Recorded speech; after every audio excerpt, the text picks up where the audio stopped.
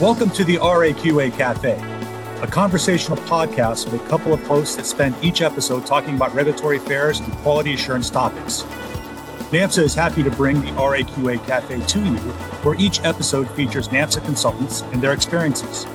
Be sure to visit NAMSA at namsa.com for more information and access all podcasts and transcripts.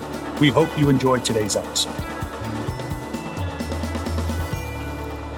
Welcome to the RAQA Cafe, a NAMSA MedTech podcast. This podcast, we are talking with Dr. Naveen Agarwal on the topic of risk management. We've broken this podcast into two parts. The first part of this discussion, we'll be having a conversation on how to develop a risk management system. For the second part, we'll continue the conversation with Naveen and talk about the responsibilities for maintaining a risk management system. Dr. Agarwal is the principal and founder of Creative Analytics Solutions and formerly worked as a senior product quality manager and principal engineer for Johnson & Johnson for over a decade. Naveen is a strong voice in the risk management community and currently runs a LinkedIn discussion on the topic called Let's Talk Risk. We are really excited to have our first guest from outside of NAMSA to sit down and have a conversation with us on the RAQA Cafe.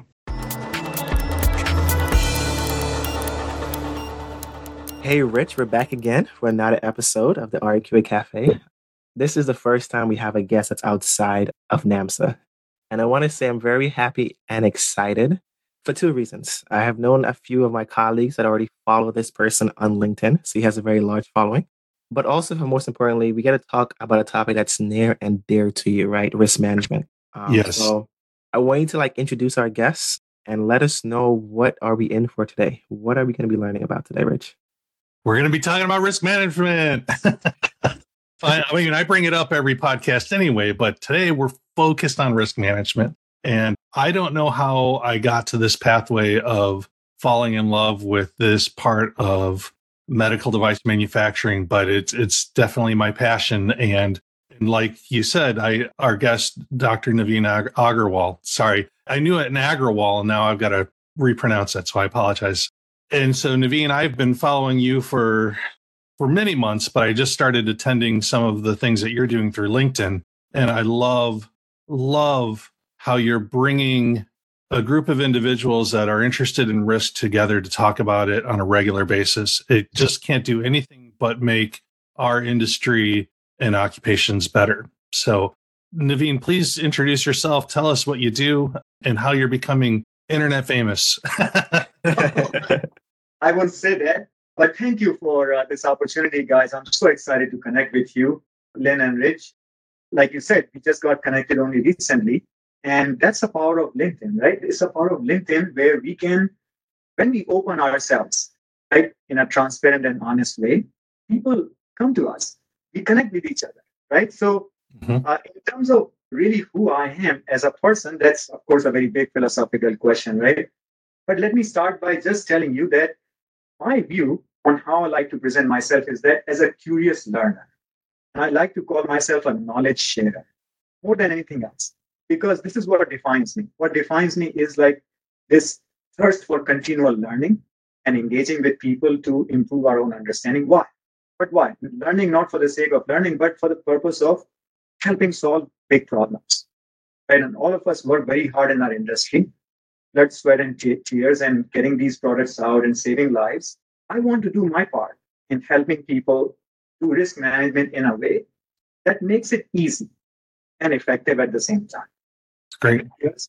And the whole point is conversation, really. And that's what I like to call my Friday LinkedIn events as conversations, not a podcast or a webinar, because I want people to participate. So I think that's what I like to do. And I really like to focus on understanding a topic that we can talk about in a simple way. Right? That's the whole point. It's a great forum. Sorry, Linford, go ahead. That is deep. And for our audience that's listening, he's the host of the Let Us Talk Risk, right? I guess he says conversation. I'm going to use that phrase. But again, thank you for joining. And the only other question I had is, how did you get involved with risk management or risk? Hopefully that's not a philosophical question. I said it incorrectly, but how did you get involved with risk? Actually, almost by accident. So I'm an engineer by training, and I did product development hands-on for more than 10 years. in different industries, even outside medical devices. And I was doing product development. And actually, in fact, if you think about it, product developers and engineers are constantly thinking about what can go wrong and how to fix it. So without doing this formal quote unquote risk management, they're actually thinking about risks all the time. But risk management, as we know in our industry in a very formal way, I became familiar with that almost by accident, where my organization, 10, 15 years ago now, decided to bring technical people into the quality organization because they felt that there was too much focus on compliance and not as much on problem solving and patient experience. That's when I started learning about all the quality system regulations and requirements and risk management, 14971. And I was overwhelmed. I was literally overwhelmed because it was just too much and very confusing to me. But I really got to practice by building a post-market safety surveillance from scratch. They asked me to do that as one of my first projects, where I built about more than 10. We talk about post-market surveillance now quite a lot, right? Because of MDR, it has become certainly a very big thing. But we did that many, many years ago and built it from scratch. That's when I learned about what it means to do risk management. And I tell you, honestly, I didn't know anything about it until I started working with physicians and surgeons in a collaborative way while doing risk management. That's when I learned about this. So my introduction to risk management was very by accident, but when I decided to start my own consulting about 5 years ago, that's what I decided to focus on because I felt this kind of cross-functional view and experience that I had developed could be of use to people. Mm-hmm. That's what I do even today by looking at things in a much more holistic way. I mean, right. Linford, that's the thing about risk management is that there's not like a degree that you can go out and get. It's not like, at least there's now regulatory degrees. You're starting to see some people offer up quality management degrees and things like that. But I don't think there's anybody that comes into our industry right now saying, hey, I'm going to do risk management for medical devices. There might be a few, but they're definitely the minority. And it's kind of, to me, it's almost kind of a benefit in that then you get people into our industry doing medical device manufacturing. And then the ones that really get risk management, enjoy it, and then they work with their companies and get risk integrated into making safe and effective product. It sounds like Rich, you also fell into this as well. Well, my original background was in fish reproductive behavior. So, from that to risk management, I'm sure it was a straight pathway, but, but yeah, it all began with, I came into quality in medical device manufacturing and then started working on product development, started working with engineers, and then they introduced me to this thing called a FEMA, and I looked at it and I'm like, wow, this makes a lot of sense to me. I love the way it's written down and it shows how you go from here's what our product is theoretically to here are the things that we need to do to prove that it does what we want it to do. And then, of course, the FEMA is like probably the intro tool into risk management. And then you learn about the entire system. And fortunately, through my career, I got to be involved with the standard development, going to the AMI working groups and just being in the room with the people who really understand the philosophy behind risk management. And don't feel terrible about saying philosophical because that's my most mispronounced word, Linford. So no, it's okay. So I have to think it before I say it. So yeah, not to cut you off, but you mentioned that FEMA, right? Or yeah, FEMA. What does that stand for again? So failure modes and effects analysis, right? Yeah, I just want to make sure that our audience, we use these. Right. You always give me on the acronyms. Yeah, there we go. So it was something that just clicked for me, and I loved how risk management connects everything together. And so, today we're going to talk about two parts, right? And we'll probably break this up into a couple podcasts. But the first part is we're going to talk with Naveen about how do you make a risk management system? So for any of the listeners in there are startups or developing a quality system, risk management is part of a successful quality management system and an integral component of product development.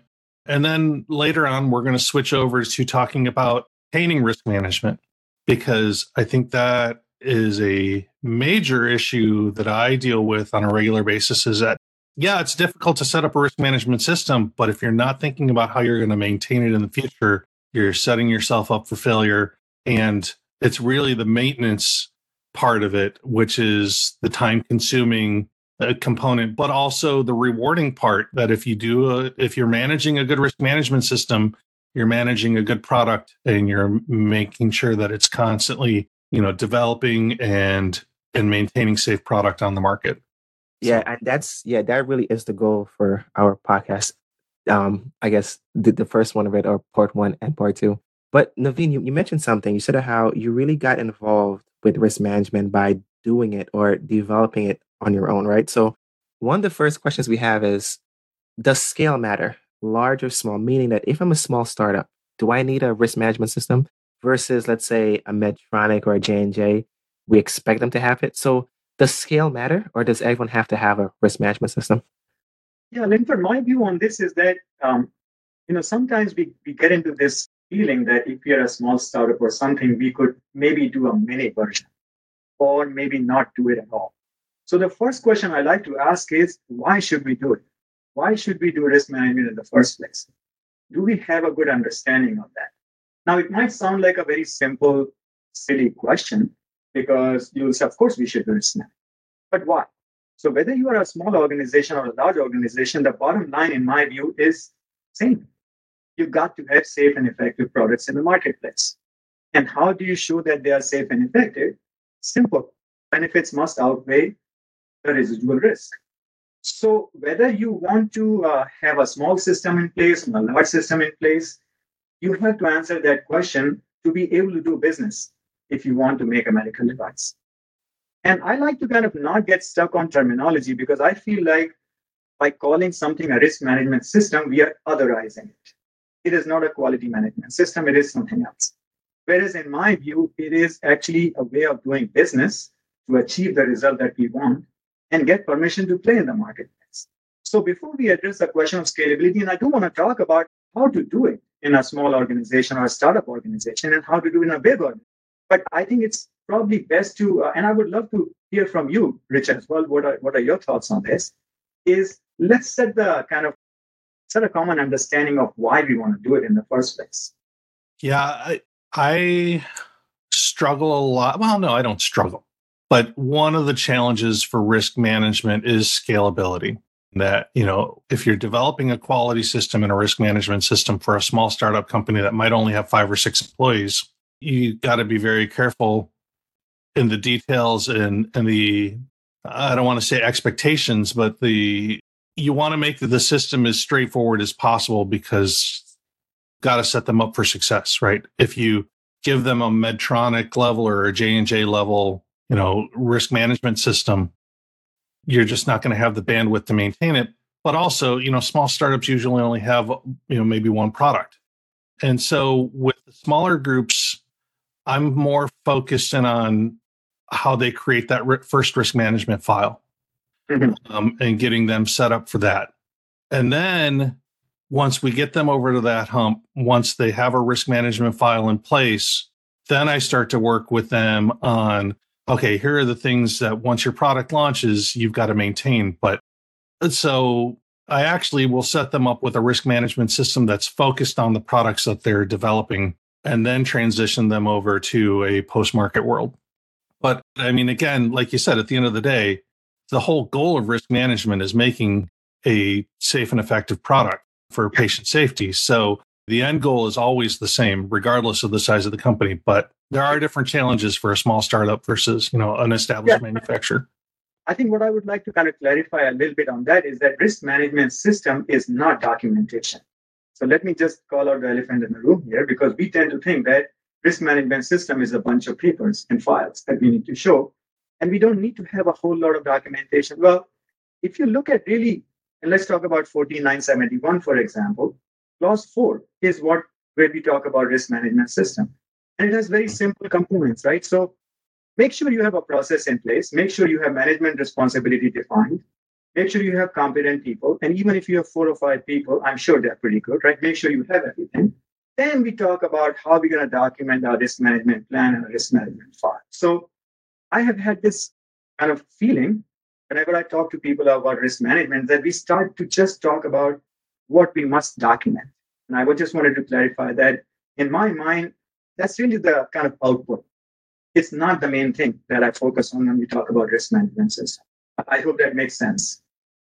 That's an excellent point, and something that I also like to preach is that, you don't want the risk management system or the risk management file to be a paper exercise. Yeah. If all you're doing is documenting and it's not part of the process of, sitting down, identifying, characterizing your product from a safety standpoint, and then identifying the hazards that could be associated with the product, and then what are the harms that come from those hazards. If you're not having that discussion as you're developing your product, then you're really opening yourself up for unknown risks that you're going to encounter when you release the product. So you're right. So, and so you're right. It's not paper exercise. It's a process.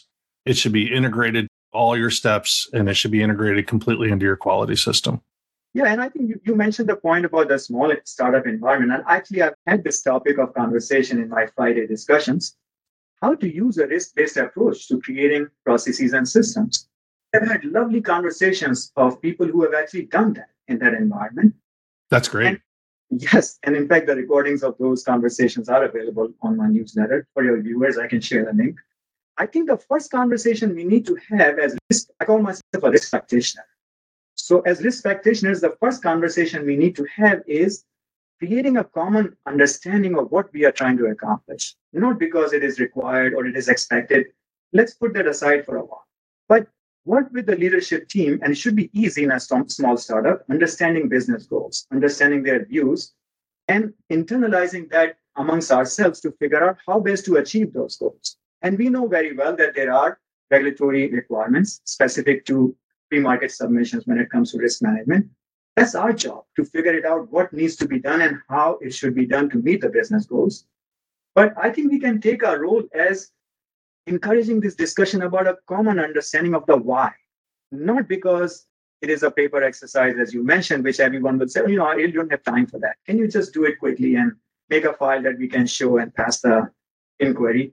If we promote that mindset, I think that's what we will get. But if we ask the question, guys, do we understand why we are doing it? Why should we do it? What will it take for us to make a safe and effective product?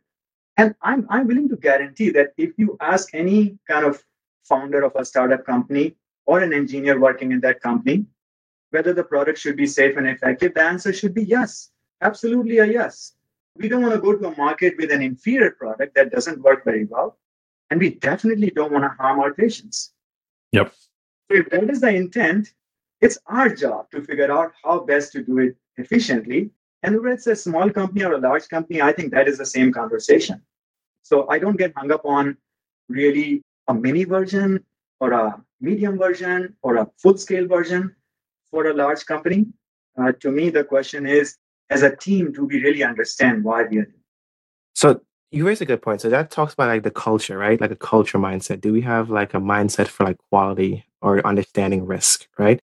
So then if we have that mindset, is that where we start, or is it, do we understand our product and then we try to work through, like Rich mentioned, right?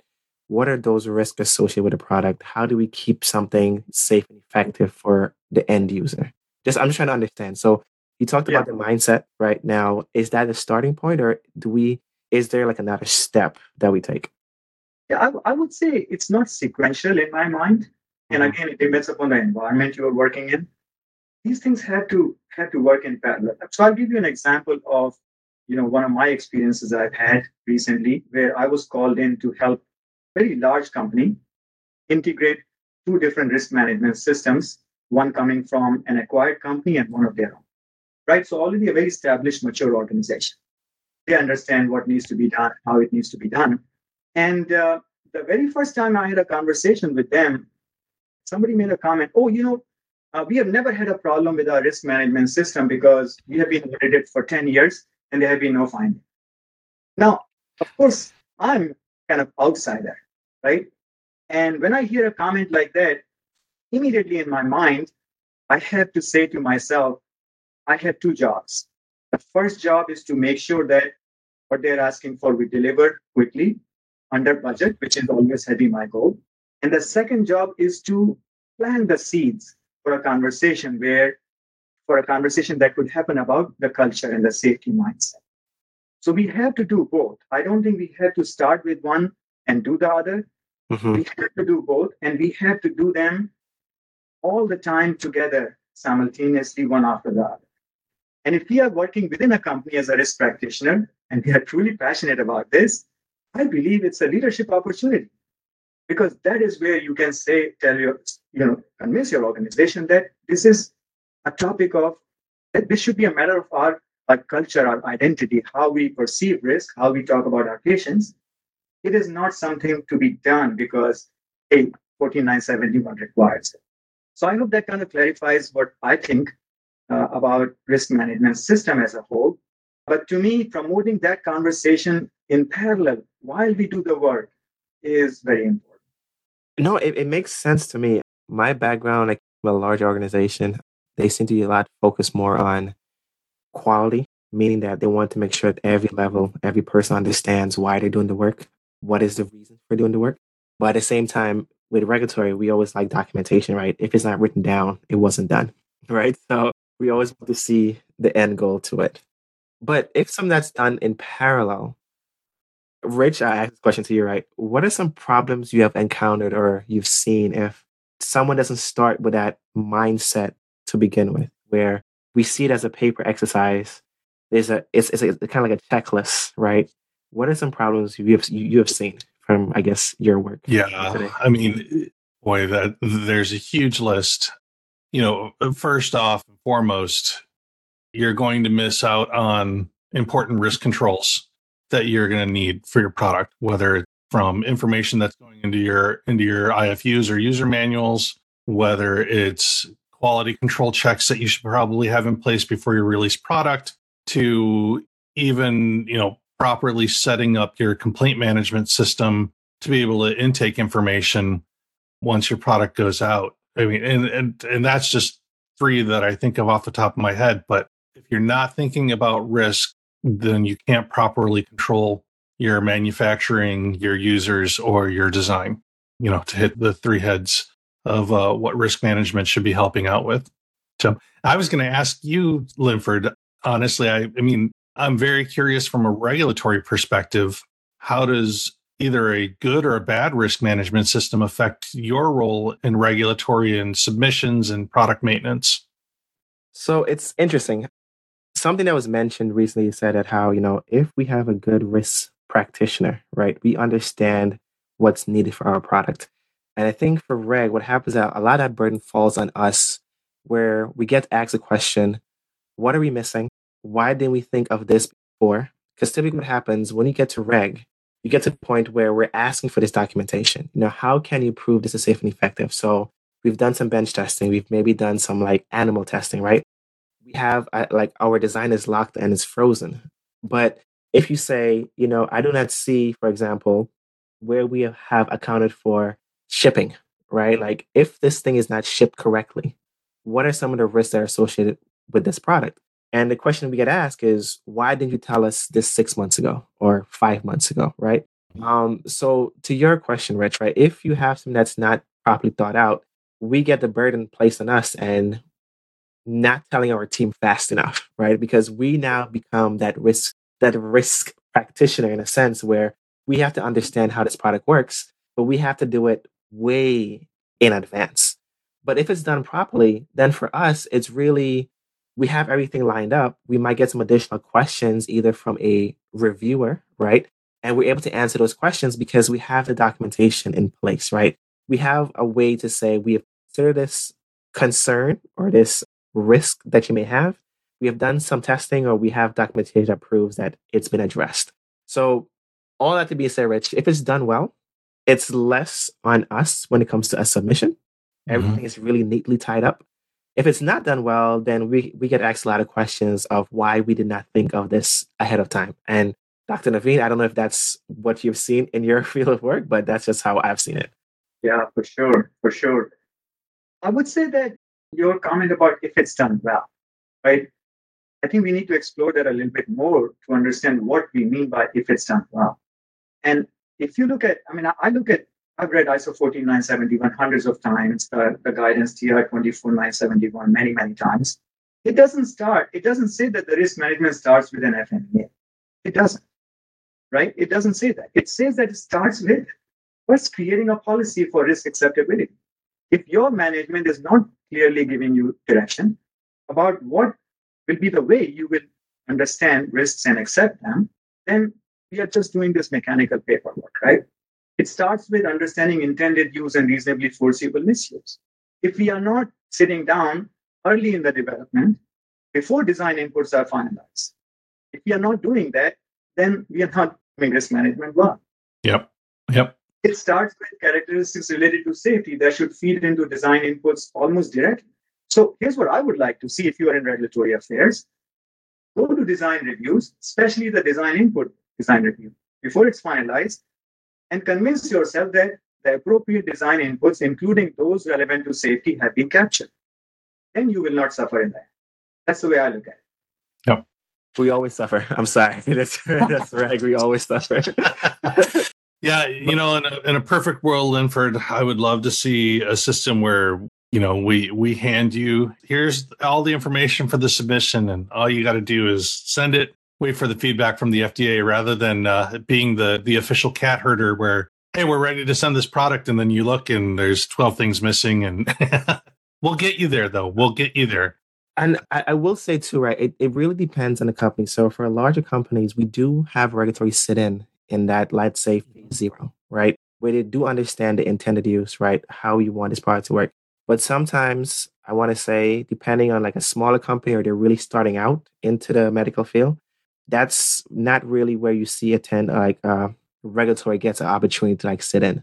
It's usually someone has an idea, we've spoken with this engineer, and we need regulatory, come in, right? So yep. I hope whoever's listening to this really takes what Dr. Naveen is saying and really invite us early on into the process, because it really does help. But sometimes it just depends where you are or how you decide to address whatever product you're trying to bring to the market.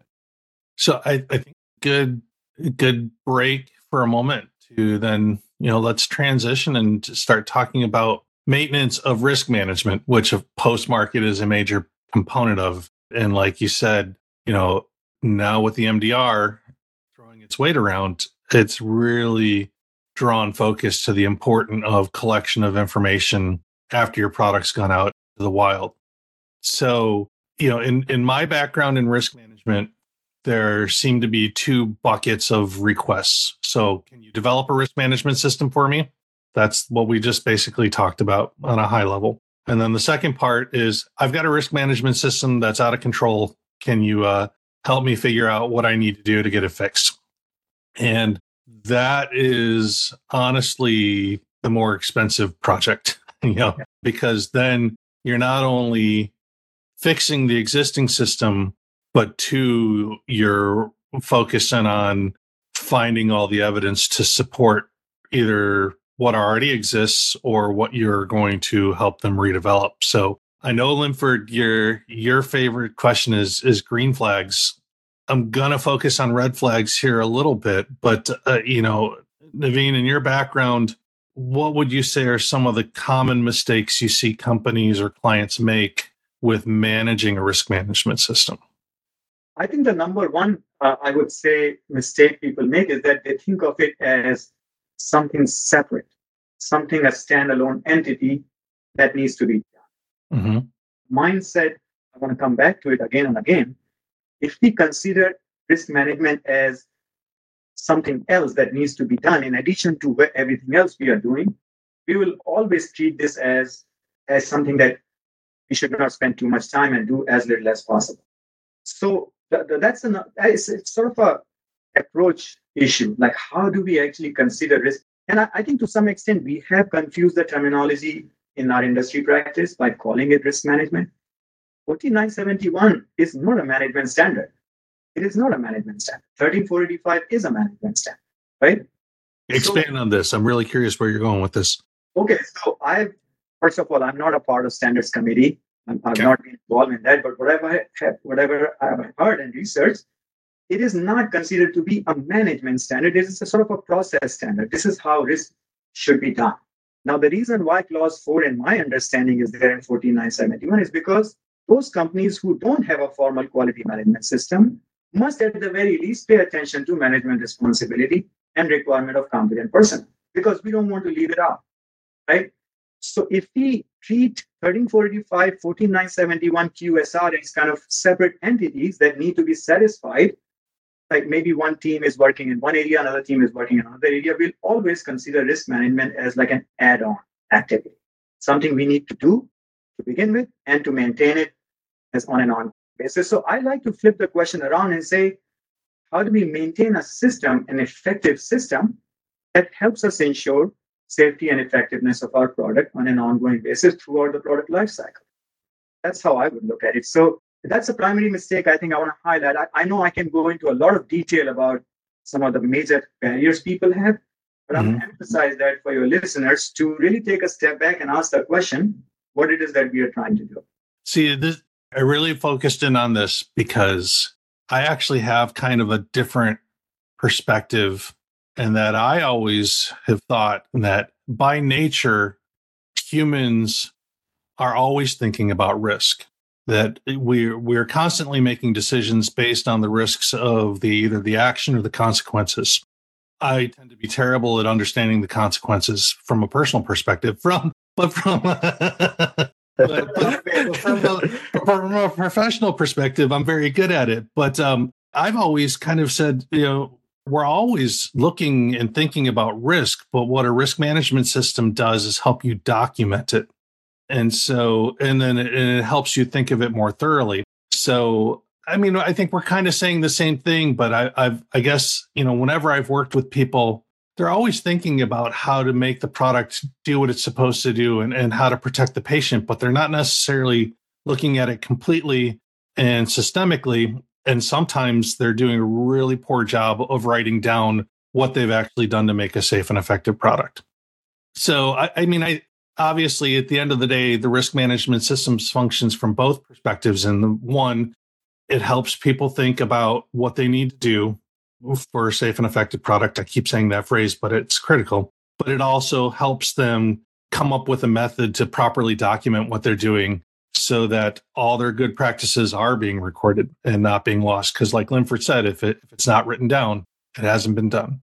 Yeah, Rich, I don't disagree with you at all. Yeah, no, I don't think we disagree. It's just slightly tweaks on the perspective. I just don't want people to think that, hey, I had to do an FMEA as part of my design history file. Now I also have to do something else because I need to have a risk management system in place. Yep. That's what I'm trying to emphasize, is that do the right things well, have good documentation practices. And I'm an engineer, I can tell you this, that any good engineer is really very, very careful about documenting everything they do in a way that may not be like, conforming to all the standard GDP practices, but they do capture their thoughts in a good way. I'll share with you very, very quickly my first story. As soon as I graduated from grad school, the first job I got, the number one thing they gave me was a big notebook. Oh, really? Notebook, and said, we want you to write down everything that you do. And at the end of the day, lock it in a fireproof cabinet, because that's the most important thing. What a great start. So that's good. Right? You got a great first experience. So what I'm saying is that I think engineers are very, very careful and interested in capturing their knowledge and decisions. We have to figure out, in our quality regulatory world, we have to figure out how we can help them do it well and easily without creating an extra burden, because we need to have quote unquote documentation. So I think we can leverage technology, right? We can use creative ways of capturing all the key decisions made, trade-offs made in the decision-making process during development, because that will come in handy in managing post-market issues. Oh, right? Sorry. Go ahead and finish. No, I was going to finish by saying that we have to find creative ways of facilitating that sort of capturing of knowledge and not really make it so difficult, so burdensome. We consider this as something additional activity I have to do because risk management must be done. Yep. I'm going to play back this segment to my youngest son after we're done with this podcast and he gets home, because he's on a robotics team. He's in 6th grade. And I think it's awesome that his school system does this. But when they go off to do their competitions, one of the things that they have to do is they have to turn in their engineering notebook. And the better organized and the better documented it is, the more points their team gets in the competition. And he did it for the first time last year. And I think the notebook was an afterthought. So I'm going to play this back to him and say, hey, look, here's an expert in our field. And he said, you need a notebook and you need to write in it. But to say this, that was what I'm dating myself now, close to 30 years ago. The world has changed. There are many, many ways in which we can help engineers and practitioners, even medical clinical experts, capture their ideas and key decisions so that we can use them in the future. Linford, you were going to say something. Yeah, I was actually going to build on what he was asking before, like documentation or using technology. But I was just trying to make sure we understand. So if we have this culture of risk management, right, of understanding risks, like something that we do throughout, the question I was going to ask was, when do we get to the point of showing our work or like documenting something, right? Is that, in your estimation, is that a step, or that should already be captured throughout the process? So all we're doing is going back to the files and say, hey, we discuss these risks, or we talked about this avenue. Here's where it's written down. We're going to extract it for whatever needs are. So let's say from a regulatory submission point of view, right? And then we just keep going with that process. I'm trying to make sure I understand like your thought process. Like there's no really like a little check or like a check box or a check system. If everything is done correctly, all we're doing is just going back to the files we have and everything should be there. Yeah, I would say that, there should be a best practice is to follow the stage gate process, right? Through new product development. And every gate that you come across should have its deliverables.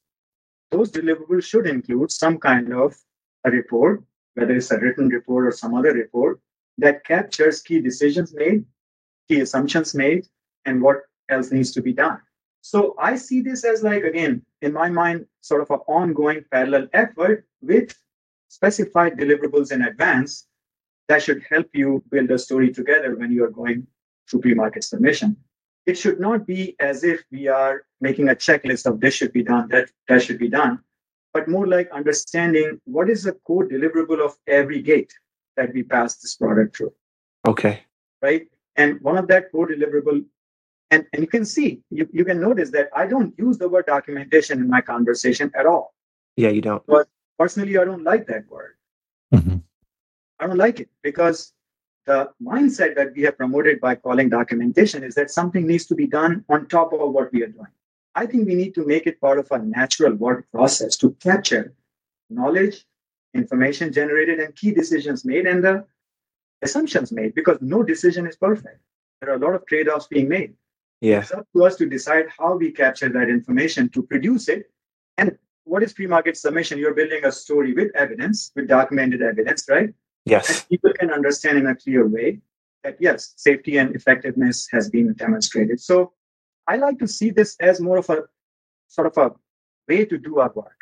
Our work culture has to change, our mindset has to change to deliver to you as a regulatory professional all the inputs you need. I think your process needs inputs. So I think you could define what are the inputs my process needs, and not pieces of paper. Your process needs inputs that allow you to make a package, a story that you will communicate to the regulatory professionals. And then you decide how those inputs should be delivered to you by whom at what point of time. But if you make this as part of our sort of work culture, we will go away from this mentality that someone has to deliver like a written report or something else to you, if that makes sense. That makes sense. That's why I was trying to make sure that came across clear for our listeners. So then to go back now, you talked about now we have to use technology, right? You talked about having a notebook 30 years ago. Oh, no. When I started working, I was still the same thing, document as well. Now, recently, AI been the talk of the town, right? I want to make sure I understand when you say use technology, what are you thinking about? Because AI is what comes to mind as the first thing, I would think about personally. But when you say use technology, is there some examples that you could expand upon? Okay. So by technology, what I meant to say was pen and paper was just one of the ways to capture knowledge and information long time ago. We have many, many more different ways of capturing information. Right now, what you're doing is actually capturing knowledge through this conversation. You'll probably edit this and produce it to share with your listeners. This is a use of technology. Mm-hmm. Be smart about how you deploy it, right? In a work environment, you have to be smart about how to deploy it, but you have tools available to you now that were not there before. You have a computer in the palm of your hand that can gather a lot of information through photos, videos, voice. There is no reason why we couldn't be generating a lot of what I call raw information in multiple formats, which can be synthesized. And now you can deploy AI to give you a beautiful report that you want. Why would you want a human being sitting behind a computer, typing away furiously for hours and hours to write a report in a very strict format, proofread it 2-3 times, and waste all that time? Just an example. I'm not saying go run out and do this. You have to be smart about how you deploy so that data integrity is not lost, it's traceable. Those are the challenges on us. But pen and paper is no longer the only way of capturing information. Yeah, I always find it interesting when you have these older companies where they talk about how their first ideas were written down on table napkins in a diner. Yeah, and somebody has framed that, right? Somebody may have framed it. Right, yeah. Yep. That's documentation. If you talk about it to me, that's documentation. Now the brilliant ideas are brought up in podcasts. So I took a snapshot and framed this. Thank you so much for listening to the RAQA Cafe podcast. On part 1 on our discussion on risk management with Dr. Naveen Agarwal. Naveen was a great guest, and we hope to have him on again. If you enjoyed this discussion, please tune into part 2, where our discussion continues on the responsibilities of maintaining a risk management system. And if you'd like to hear more podcasts on different topics from the RAQA Cafe, please visit us at www.namsa.com, and don't forget to bring your favorite drink.